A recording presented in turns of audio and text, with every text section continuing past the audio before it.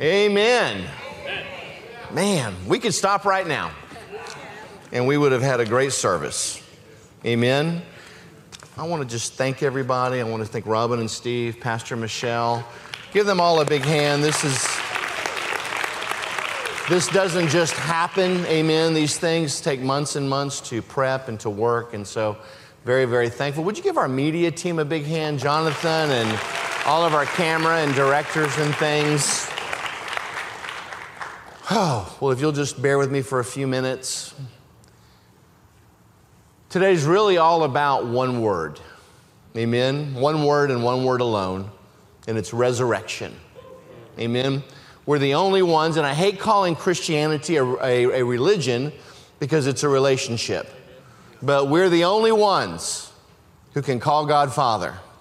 We're the only ones who raised from the dead. We're the only ones whose God is alive and working well within each and every one of us for those who ask. So today, that one word, it separates us from all. That word resurrection, it simply means a standing up again. Would you go with me in your Bibles this morning to the book of John? The book of John, and we're going to go to the 11th chapter. And let's pray. Father, we just humbly come before you for these few minutes. And Lord, I just pray that our ears are open, that our eyes are open, that Lord, as this word is being preached, that all of heaven stands ready, Father, at your will at this word. I plead the blood over every person in this room. I declare that we have ears to hear, that our ears are open, that our eyes are open, that our hearts are open this morning. That, Lord, we've come to hear your word. We want to hear about you today. So, Father, I thank you that we're hungry for your word, and we receive it by faith in Jesus' mighty name. And everybody said, amen. Amen. And so you go to John chapter 11, and what we're talking about is, this is a wonderful accounting of Jesus as he is going with his disciples. And they need some food, so they're in Samaria, so Jesus stays at a well. And the disciples go to get him food, and as he's standing there, a Samaritan woman comes to him, and so Jesus and her begin to have this interaction and to have this conversation. And she starts giving him all the religious reasons of who he's supposed to be and where he's supposed to come from. And Jesus is just smiling and knowingly looking at her and lovingly. And Jesus makes this statement in John 11:25. He says, I am the resurrection and the life. He who believes in me, though he may die, he shall live. And right then and there, the cat's out of the bag. Everybody knows who Jesus is. Jesus says, I'm not here about the resurrection. Jesus says, I'm not here to watch a resurrection. Jesus says, I am the resurrection. That means he's got the stand up on the inside power inside of him. That means that Jesus, can we be real honest this morning, real transparent? The devil only has one card. He only has one card, and that's death. That's the only card that he had. Poor devil got stripped down, and all he's got left is this one card called death. And now Jesus comes along and he says, oh yeah, by the way, I am the resurrection. I am the life. He who ever believes in me shall not die. Can you imagine the devil's countenance when he heard those words? Jesus says, I am the resurrection. It's a standing up again. It's what the word that separates us from everybody. But then he says this also. He says, I am the life. He didn't just raise us from the dead. He gave us a life. He gave us the Zoe kind of life. And I'm just going to read to you what the word Zoe means, okay? This is not my interpretation of it. This is what the word means in the Greek. It means a life real and genuine. How many of us every day wake up and say, Lord, I want a life that's real and I want a life that's genuine. I don't want to just get up every day and go through the motions. There's more to life than just paying bills. Somebody say amen. There's more to life than getting on I-10 every morning with the rest of these jokers. Somebody say amen. I want a life that's real and genuine, because before the foundations of the earth, God stood there and He designed each one of our hearts individually. You are custom made, one of a kind. There'll never be another just like you. So how in the world could you think that you're insignificant? How in the world could you think that no one would care if you weren't here? How in the world could you believe the lies of the enemy, that you're not the head, but you're the tail? I'm here to tell you this morning that God loves you, that all that you've seen today, the gospel has been portrayed to you in many different ways. But the purpose of all this today was because God loves you. And He doesn't just love you just to get you back into the family. He wants you at the head table with Him. There's no kids' table in heaven. Does everybody understand that? There's no redheaded stepchildren in heaven. Does everybody understand that? We're all firstborn children of the King. Folks, you got to say this to yourself sometimes, because this whole world is bent on trying to keep you out of the image of God. This whole world is trying to tell you everything that you can't do. Do you remember last week when we were talking about training, and I was talking about if I go to the gym and I lift this weight and it's a heavy weight, and you go, Pastor, that's great, that's wonderful. And if I lifted this weight, you can say, Pastor, that's great, that's wonderful. And if it was a really, really heavy weight, my PR, you'd go, wow, that's really great. But my PR doesn't help you. Amen?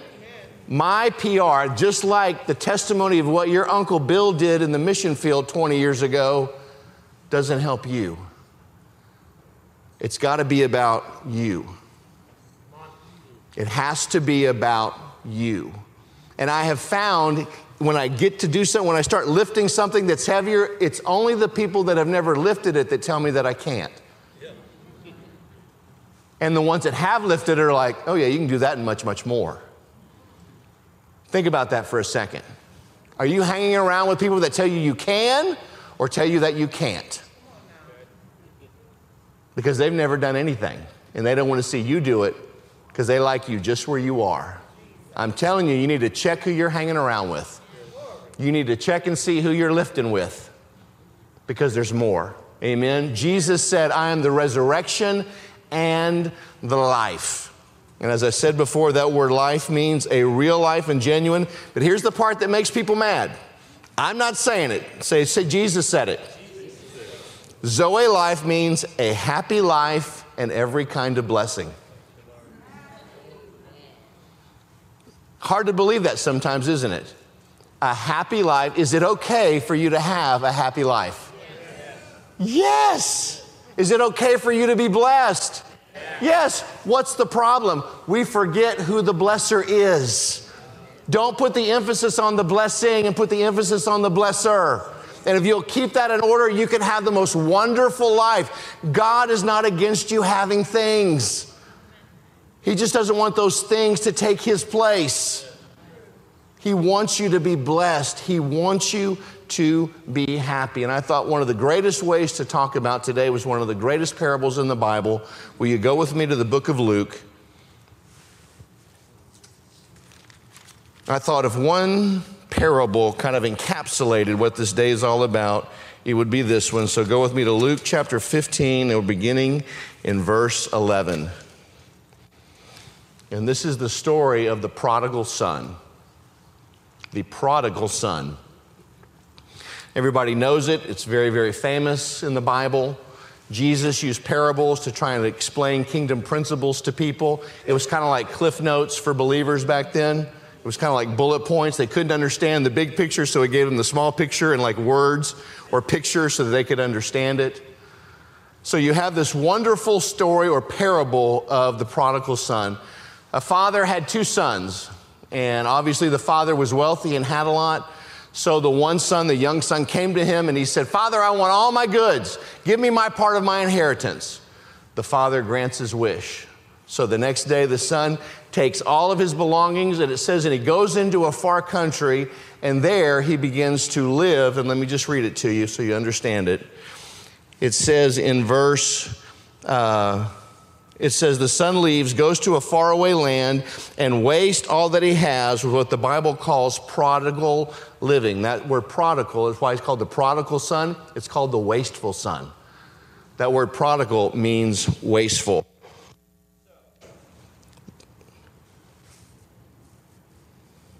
As that son is in that land, he's partying, he's wasting all of his money, a famine hits, and all of a sudden this young man, he loses all of his money.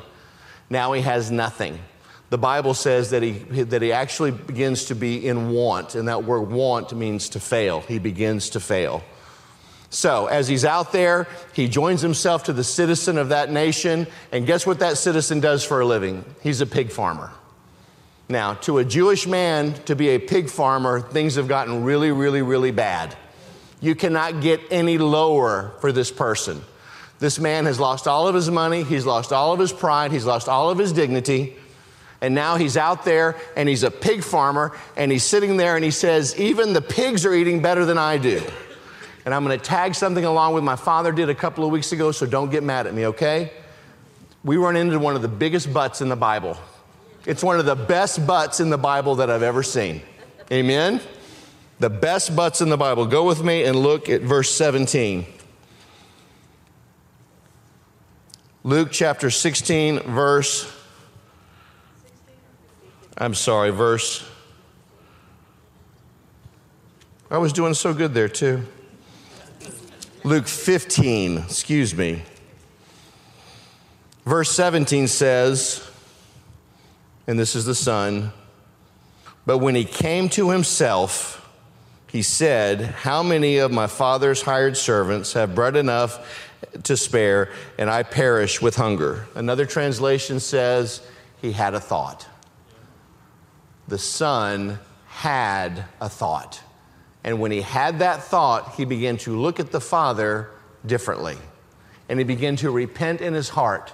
And he said, I will go back to my father and I will repent and I will humble myself, and maybe he will let me just be one of the hired servants. So the son leaves to go back home, but this is one of the greatest verses also in the Bible. And it says in verse 20, and he arose and came to his father, and when he was still a great way off, his father saw him and had compassion and ran and fell on his neck and kissed him. And the son said to him, Father, I have sinned against heaven and in your sight, and am no longer worthy to be called your son. Verse 22, but the father said to the servants, bring out the best robe and put it on him, and put a ring on his hand and sandals on his feet. And bring the fatted calf here and kill it, and let us eat and be merry.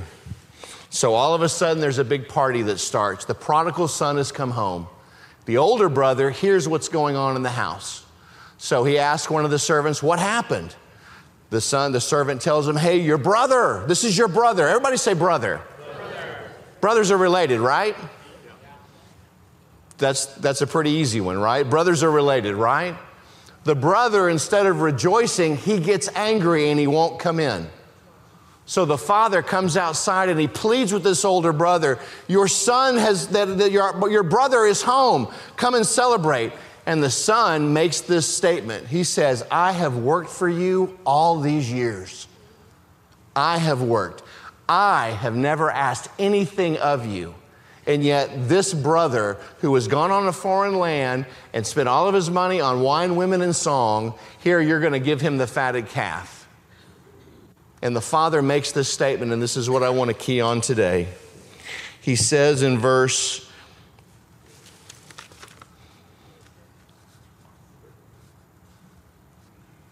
32, he said, it was right that we should make merry and be glad, for your brother was dead and is alive again, and was lost and is found. When did the son die? It says, it was right that we should make merry and be glad for you. Your brother was dead? When did he die? I don't remember any part of that parable where that son died. That son died when he was separated from the Father. You and I, when we were born in this sin nature, by our nature, we were separated from God. Does everybody understand that?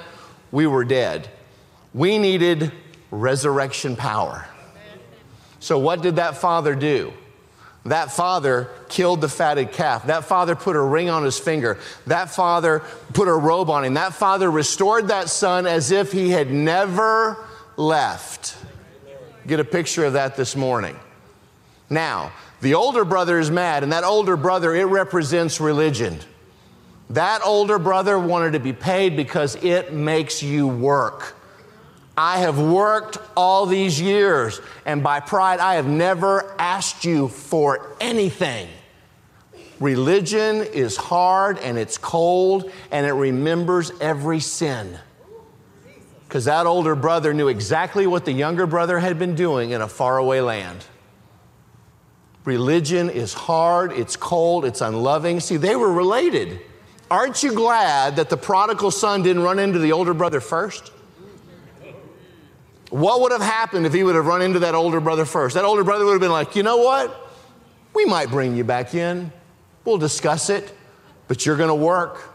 And just when you've worked, we're going to make you work some more. And we're going to remind you every day of what a rotten trash person you are for what you did to your father. And we're going to remind you of it, and you're going to work, and you're going to be able to see us having a good time, but you're not going to be able to enter in because you're never going to be good enough. But what'd the father do? The father acted as if it never happened. Folks, this is the story of my life. I was that prodigal son. I was that one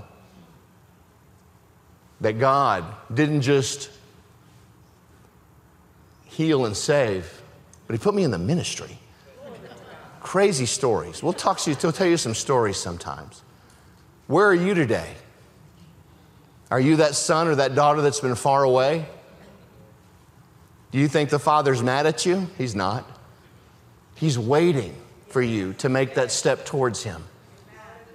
He sees you before you see him. And he wants to tell you that everything's okay and that everything is going to be all right. That father restored that son with resurrection power.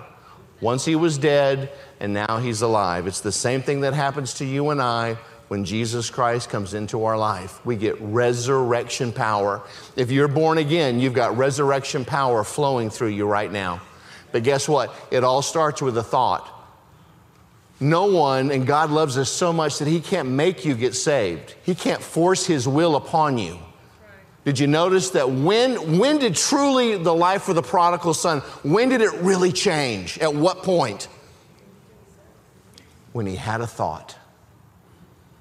And ladies and gentlemen, when you and I get fed up and sick and tired of being fed up and being sick and tired, when we get tired of living with the pigs and watching everybody else eat so much better than I do, when you have a thought, when you change the way that you think, that's when change is going to come in your life. You've got to, I can't make you come to that thought. I can't force you into that thought. I wish I could just preach a wonderful little salvation message this morning. We'll go home, we'll cut into that Easter ham. Amen. We'll enjoy it. But see, I can't make you or force you to do anything, nor can the Father.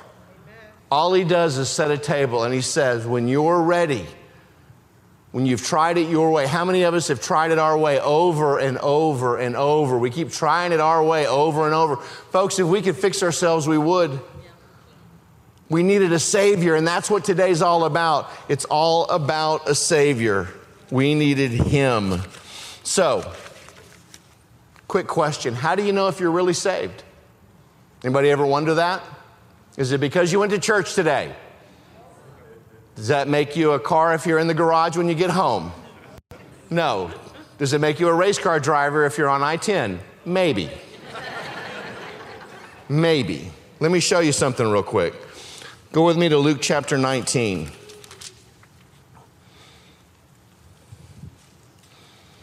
Luke chapter 19, beginning in verse 1.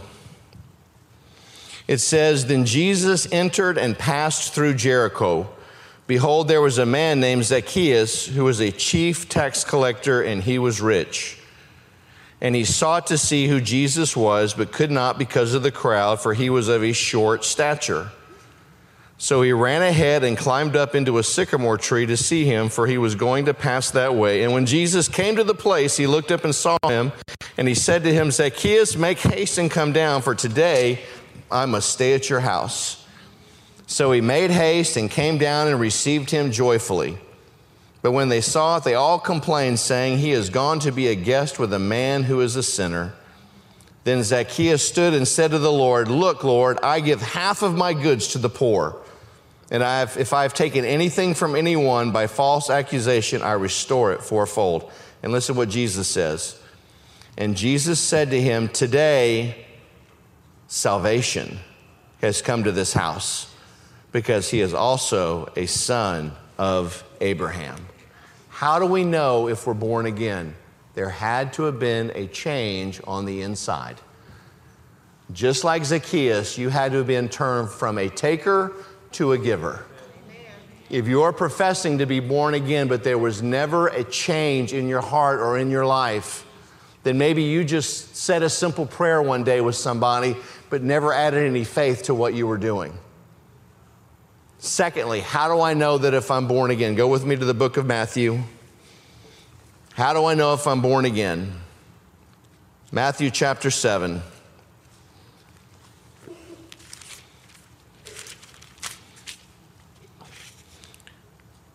And that's beginning in verse 15.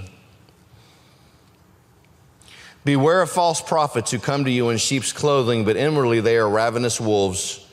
You will know them by their fruits. Do men gather grapes from thorn bushes or figs from thistles? Even so, every good tree bears good fruit, but a bad tree bears bad fruit. A good tree cannot bear bad fruit, nor can a bad tree bear good fruit. Every tree that does not bear good fruit is cut down and thrown into the fire. Therefore, by their fruits you will know them. How do I know if I'm born again, Pastor? What kind of fruit are you producing? Are you producing any fruit to give evidence of the change that's taken place inside of you? And we have to ask ourselves that question. What's the first thing that he put into our hearts? Love. Love. If resurrection was the happening of the day, love is the motivation of the day. Everything that happened today happened because of love. Everything that happened today happened because for God so loved the world that he gave his only begotten Son, that whomsoever should believe in him should not what? Perish, but have what? Everlasting life. Today is all about love. It's hard for me to profess myself as a born-again Christian if I haven't changed on the inside and there's no fruit to the evidence. What kind of fruit are you producing? What kind of tree are you today? Is there any fruit that somebody could eat from? Because you don't produce fruit for yourself, you produce fruit for others. What do you taste like? Anybody tried to come and pick a piece and got their hand slapped or got bitten? Amen? Listen to me. There has to be a change. The reason that I knew that I was saved is because God transformed me from a taker to a giver. That's how I knew without a shadow of a doubt that I was different, because I was a thief, I was a liar, I was a con, I was all those types of things. And the next thing I do, I'm on the phone the next day forgiving debts of everybody that I knew, because I knew that I had a lot of debts out there that I needed to be forgiven. So I started forgiving debts left and right. All of a sudden, this thing came in me. I want to help. I want to serve. I want change. I want to be different. So I encourage you today as I'm wrapping up this morning. That prodigal son, he had a thought. And maybe you're not out eating corn cobs with the pigs in the middle of a field, but maybe you're at a place in your life where you're just fed up with it. The Father is here today, and he's got resurrection power. And he's saying, all you have to do is you take a step towards me. I'll not force myself on you. So with every eye bowed, every eye closed and head bowed, if you've never made Jesus Christ your Lord and Savior, or if maybe you recited some prayer at an altar one day but walked away the same way, and you'd like to rededicate yourself to the Lord this morning, then I'm just going to ask you to be brave and stand up. If that's who you are and you know who you are, if you've never made Jesus your Lord and Savior, or if you'd like to rededicate your life to Him today, then be brave and stand up, and I just want to pray with you. What a great day to have resurrection power than on Resurrection Sunday. From what I understand, you get a double dose today. Just pray this with me. Just say, "Dear Jesus, forgive me. Come into my heart, be my Lord, and be my Savior. Fill me with your Holy Spirit. Heal me of all my diseases. Deliver me from all addictions. Give me a hunger for your word. Guide me to a good church. But most importantly, be my best friend. Talk to me, Jesus. I want to know you. In Jesus' name. Amen."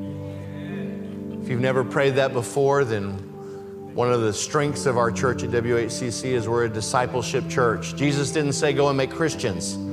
He said go and make disciples. And church is where we come to get trained and where we come to learn. But it's also a place of healing. It's a house of miracles. I'm a better person